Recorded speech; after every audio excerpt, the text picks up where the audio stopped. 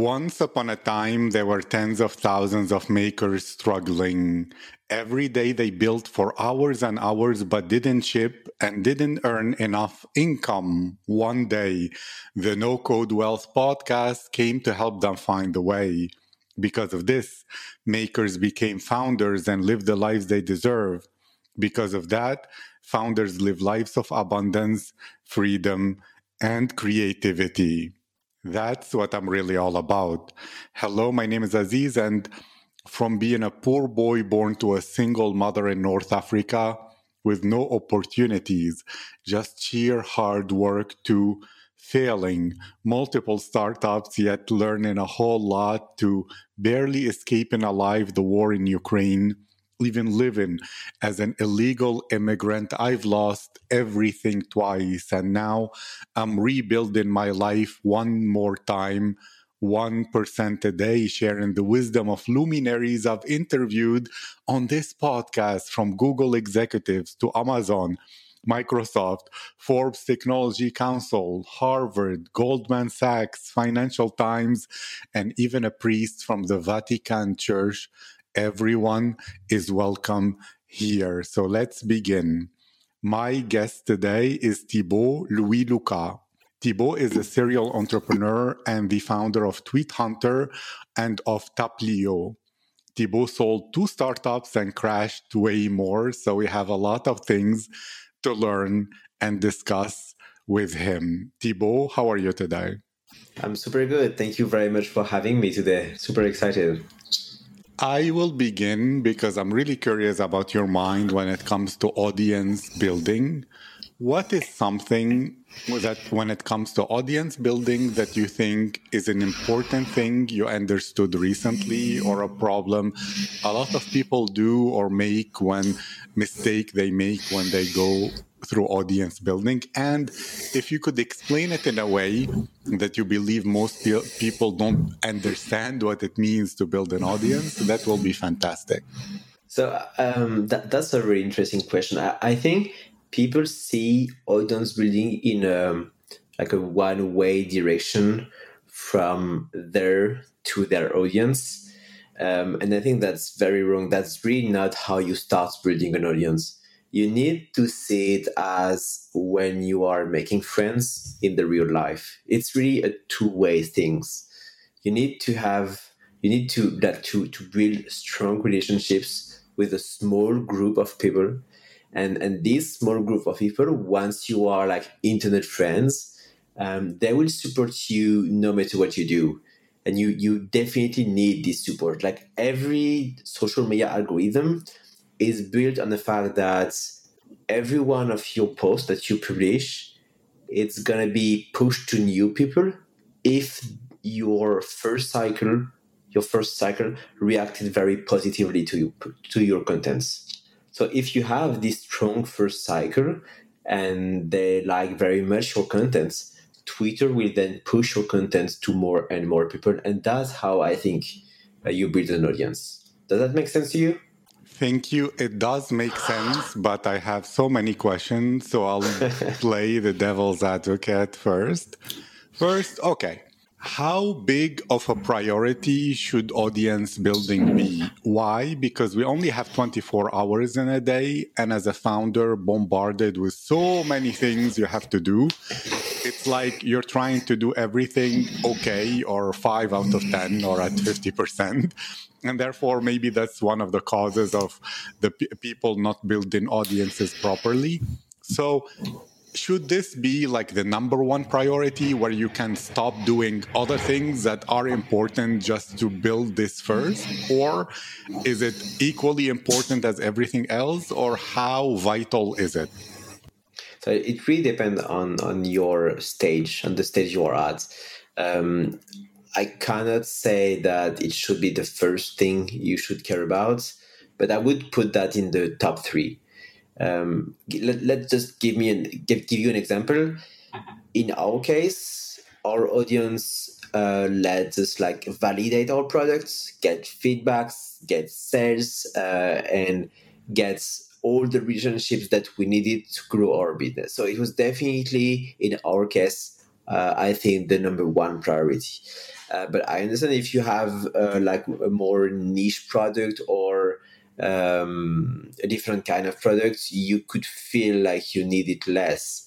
But there is this guy like Guillaume Moubesh, who built Lemlist. It's like I think 12, 13 million ARR today, and even if the company is that big, it's still his number one priority today. Just being active on social media to just push to push the why of his solution is so good. Thank you. And still, I have so many questions. So I'll ask this one. Look, a lot of people on social media, and I'm not saying this should be a mistake purposefully, but human nature is to connect with people who are similar to you. And often your group of friends, if you're building friends online, are in many ways, I mean, not in a bad way, your competitors, not your clients. And therefore, whatever feedback they give you, whatever actions, whatever topics they speak about, basically you as a founder or as someone who's trying to build an online income or to share, to become like an author or an authority, you're not dealing with your target market because your target market are not like you. They're the people who need you. And so do you feel that a lot of people might make a mistake of hanging around groups that are actually not giving them the market feedback that they need, and instead they should spend it with people who can become paying customers?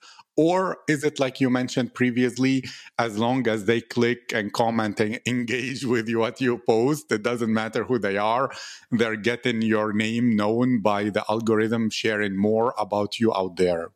Yes, definitely. I fully agree with you. Like, if your target market is pregnant women and you spend your days on Twitter sharing your story and hearing feedback from Twitter people, I think you are doing this wrong. And you will hear feedback that is totally not what your core target is really thinking. And I did that mistake in my first two startups, like listening to people who are not my core audience.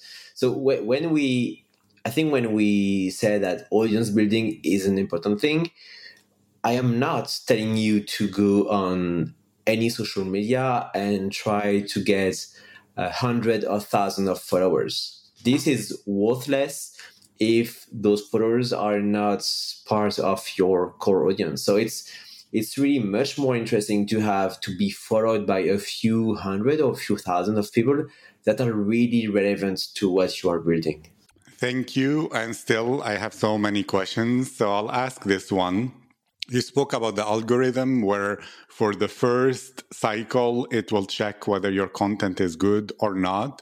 But recently, for example, on Twitter, I notice it's moving more towards something like TikTok, where a lot of the things on the feed are not from people you follow, but it's suggesting to you, you might like this thing. And therefore, often people are noticing less engagement, that their posts are having less views because basically whatever you're posting is not going to your followers.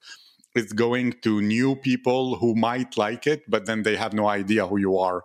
Did you notice this? Is this correct? And if we're living in such a world, what would be the best strategy to be relevant? Yeah, I think that's very true. Like, no matter the platform, what's really like all of them tend to work the same way, meaning that they take a sample of people and they push your content to this sample of people, and if it performs well, it will extend a little bit and a little bit and a little bit until it's not working anymore. So that's why having a strong first cycle is important, because it will then allow you to reach maybe the second or the third cycle. But then it's only it only rely on the content itself. And if the content is not good, and even if you have a lot of true fans, your content will not be viral, because at one point, at the fourth or the fifth cycle, Twitter or any other social media will stop pushing it. So right now, I totally agree that every platform out there is relying less and less on followers and more on a sample of people testing your contents, so that the social media can know if your content is compelling enough, so it's worth pushing it to new people. Thank you. And therefore, a very relevant question becomes, how do you define good content? What kind of content is something that is attractive to followers, or we don't really know? You just have to try it, and then sometimes you guess well, and sometimes you guess in a wrong way. And so, how would you know before publishing something if you think, yes, this is good content, or it's not possible to know? You do your best job, and then you discover by publishing. So my first thought about this is that you can think that thinking a lot and reading a lot will give you the answer to this question, and I think that's really wrong, because every people has a unique voice, and what works for me can not work for you. So I really think that what's best if you want to perform on social media is try a lot, and forget about quality in the first place, and go very very strong with quantity. And by going with quantity, you will end up seeing what's working and what's not working, and you will do better than if you focus on quality. And of course, there are a lot of recipes that you can use. Basically, what makes a good content is a content that people want to engage with. A content that you want to engage with is something that triggers a strong emotion, like fear, anger, or joy, or basic things like questions, fear of missing out, or stuff like this. Thank you. That's actually very helpful. And let's step back, and I'm going to play the devil's advocate again to say, is social media really useful for someone to succeed, to have like an online income that is working well? Or is it mostly a distraction where everybody is yelling and trying to be dramatic and to create emotions, but nothing? It's like a wasted opportunity, or it's a wasted time. Do you have recent examples or some things that let you know, wow, this person started from zero and now their life changed totally because of LinkedIn, because of Twitter, etc.? Or are those stories from the past when the algorithms were more friendly and now it's much, much, much more difficult? So it's definitely not the only thing to do. It's really it's a huge opportunity, but it's not the only one. So if it's not your thing, you should do something else. There are plenty of people having a very successful life and business without using social media. But at the same time, like we ran this Twitter growth contest a few months ago, and in just a 3 month, we saw like almost 10 people going from 2 or 3 thousand followers to like 40,000, 50,000, just because they were focused on that, and they were delivering very very interesting contents about very different topics. So what I can say is, yes, taking this seriously and putting in the effort can be life changing for your business, or for your life in general. It doesn't, and Twitter is interesting here because it lets you do this while staying all, if you want to, anonymous, which is definitely not the case for Instagram, Facebook, or TikTok. Like most of the big influencers there, they have to show their face and they have to be someone. A few Twitter creators are not doing that. Thank you. And then, since you spoke about emotions and all that, there was a Bing account on Twitter who said that he tested publishing every day a new thread and his engagement totally died. But if he publishes once a week, then he gets a lot of engagement and growth. While you're speaking about contests and competitions where people will publish a lot, will create a lot of content. Did you notice this? Do you feel he was saying it just to provoke people and to get some engagement? Or that publishing once a week, your best quality possible, is better than trying to publish 3 times a day, tweets or threads or anything like that? Like publishing one thread a day is a very difficult job. I would be afraid to saturate my audience attention, or having Twitter shadow banning me. I think 1 or 2 threads per week is really good, but at the same time, you need to tweet every day. If you don't, something will happen that you will not like. Is that if you don't tweet for every day, Twitter will downgrade your accounts and will downgrade the reach of your tweets. So then you will end up with less engagement and you will not understand why this is happening. So tweet every day and publish 1 or 2 threads per week. I think this is the sweet spot. Thank you so much. And you spoke about building friendships and how important it is. I spoke once to a founder of a community in the no-code space, and he reflected and said there are 10 people, 10 relationships that have been the reason for all the good things that happened to him. And no matter how many thousands of people are in his community, those 10 people are responsible for 99% of his success. So, do you feel it's a viable strategy to have a few people who are very good friends with you and you don't have a lot of followers on Twitter or LinkedIn, but because of them, you can open doors, get opportunities, help each other, co-create beautiful things? Or do you see it's more by proving yourself, getting the big followers, you will attract attention of the right people, and therefore those relationships will be stronger and better and higher quality than what you begin with? What's your perspective on this? So I really think that yes, totally. Like I fully agree. Just maybe 10 people can be the reason for 90% of your success. In my case, I think it's the case. Like when we just meeting with this big Twitter influencer, GK Molina, was one of the biggest reason of the success of my product, Tweet Hunter. But this happened on Twitter.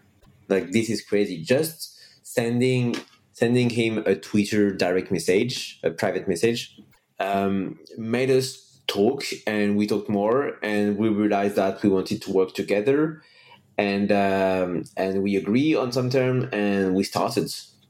And this would not have happened if I didn't start being active on Twitter. So yes, a few people can change your life, and it can be on a specific communities. It can also be on Twitter or on any other social media. Thank you.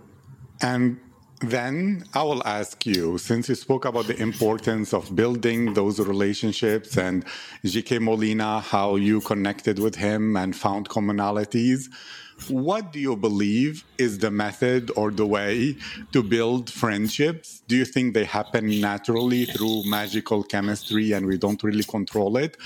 Or is it about finding people who have similar beliefs and values like you, or people who are growing and on the same path? Or how would you, if you would help someone who's an introvert, let's say, listening, a founder who's not good at networking, what would you tell him how friendships are built on social media? I think it's really a matter of similarities.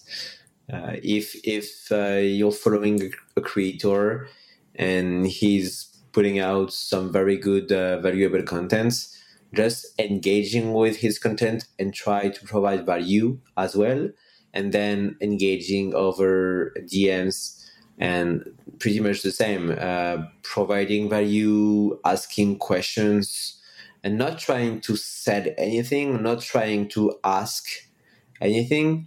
This is the way to go if you want to make real relationships. And basically, 90% of the DMs I received on Twitter are about, hey, can you check my product? Or, hey, I am on Product Hunt today. Can you upvote me? Or, hey, please send advice about this.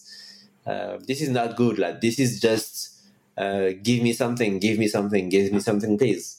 If you do not, if themselves they do not give me something first, or just engage the conversation in a friendly way, I don't see how you can make friends. I agree 100%. And I still have so many few questions, more at least, but a lot of questions, which is one of them. What do you believe is the difference between Twitter and LinkedIn, since you are creating products for both of them?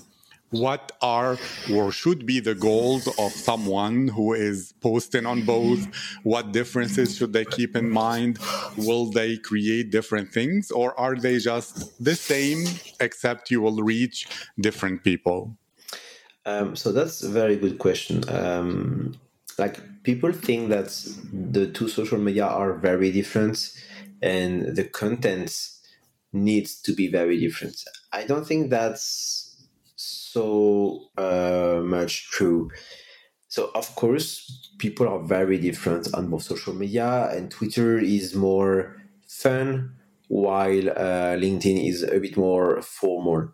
But people think that on LinkedIn you need to post news, links, or very long posts. And actually, if you take the best performing Twitter contents and you put it on LinkedIn, it's performing very well too, because you are constrained on Twitter. You have these 280 characters limits, so you are forced to do short things, and you are not on LinkedIn. So people assume that they need to do longer contents, but the shorter the contents, the more appealing it is, because people on any social media have a very short attention span. So yeah, go for short contents and see the very beginning of your LinkedIn post as a hook, as a scroll stopper, something that should just grab attention and that would give the reader the motivation to read the rest of your contents. Then I think the a few other differences between the two social media are that you can tweet a lot on Twitter, and that's fine. Whereas if you tweet a lot, if you post a lot on LinkedIn, you will be penalized. LinkedIn will flag your account as spammy and will downgrade your content. So do not post more than one post every 4 hours, and try to do a maximum of 3 per day. And on LinkedIn, it's fine if you do a post every 2 or 3 days. On Twitter, I would really recommend doing at least one tweet a day. Thank you.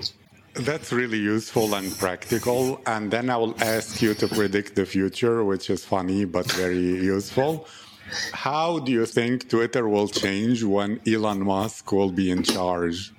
that's the $1,000,000 question. I have, like, I can make assumptions, but I have a hard time predicting this for myself.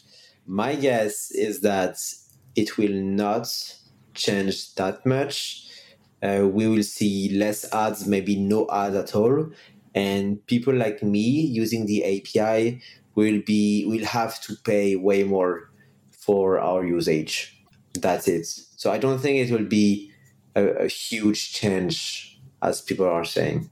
Thank you very much. This was a wonderful conversation. I mean, of course, I wanted to last longer, but like you said, we should keep our content short and for people's attention. So, can you speak to end this about Tweet Hunter and about Taplio? How did the idea come to be? Why do you feel or believe they're different to any competitors in the marketplace, and any plans for the future? Yeah, so like let's take Tweet Hunter. On the market, you have a few tools that are helping you to post content on social media, and they are all focused on one thing: scheduling, like scheduling your contents so it will go out at the right time, and then you have a few automation. But you have no tool out there that's actually helping you write better contents, and that's what Tweet Hunter is about. It's like it has AI in it, and it will analyze your Twitter accounts, and it will try to find very high performing and old tweets so that you can understand the pattern of what's working and what's not working and take inspiration from those posts. The platform has a lot of other features like analytics, CRMs, and a lot of things that will help you not only grow on Twitter but also make it useful for your business. Tapio is pretty much the same, but for LinkedIn instead of Twitter.